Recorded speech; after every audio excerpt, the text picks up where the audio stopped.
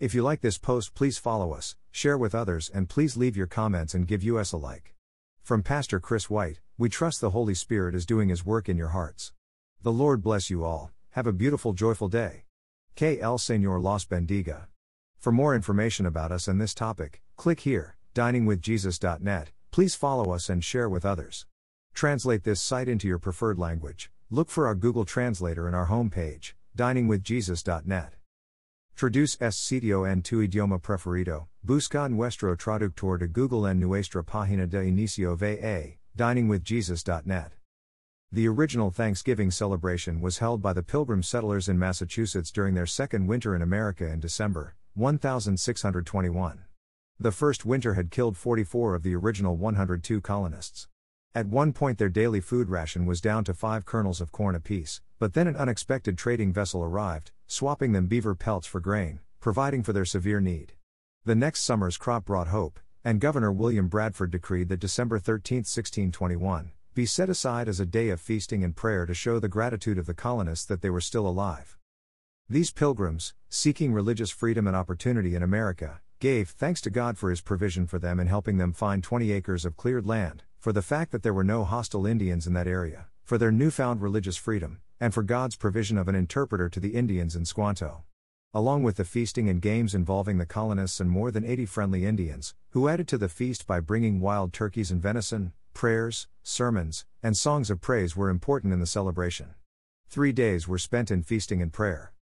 From that time forward, Thanksgiving has been celebrated as a day to give thanks to God for His gracious and sufficient provision. President Abraham Lincoln officially set aside the last Thursday of November, in 1863, as a day of thanksgiving and praise to our beneficent Father. In 1941, Congress ruled that after 1941, the fourth Thursday of November be observed as Thanksgiving Day and be a legal holiday. Scripturally, we find things related to the issue of Thanksgiving nearly from cover to cover. Individuals offered up sacrifices out of gratitude in the book of Genesis. The Israelites sang a song of thanksgiving as they were delivered from Pharaoh's army after the crossing of the Red Sea, Exodus 15. Later, the Mosaic Law set aside 3 times each year when the Israelites were to gather together.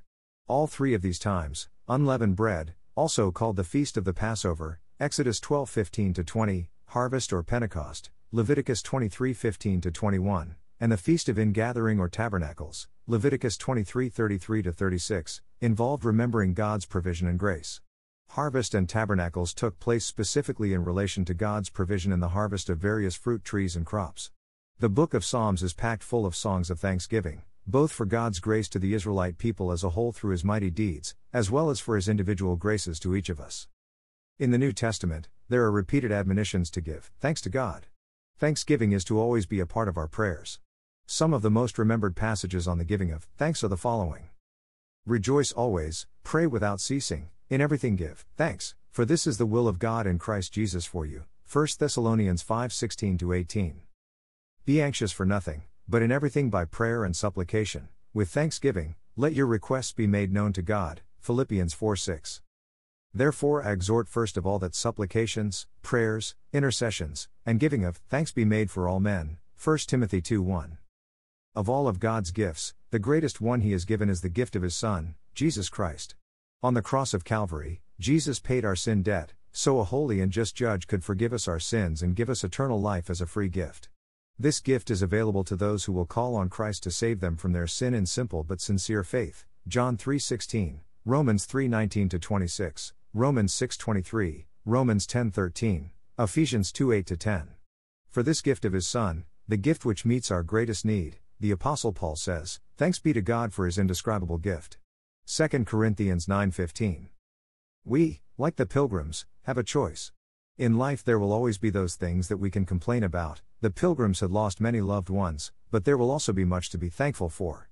As our society becomes increasingly secular, the actual giving of thanks to God during our annual Thanksgiving holiday is being overlooked, leaving only the feasting.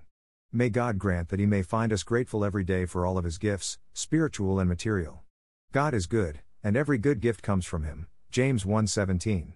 For those who know Christ, God also works everything together for good, even events we would not necessarily consider good. Romans 8:28-30. May He find us to be His grateful children. Thank you to Got Questions Ministries.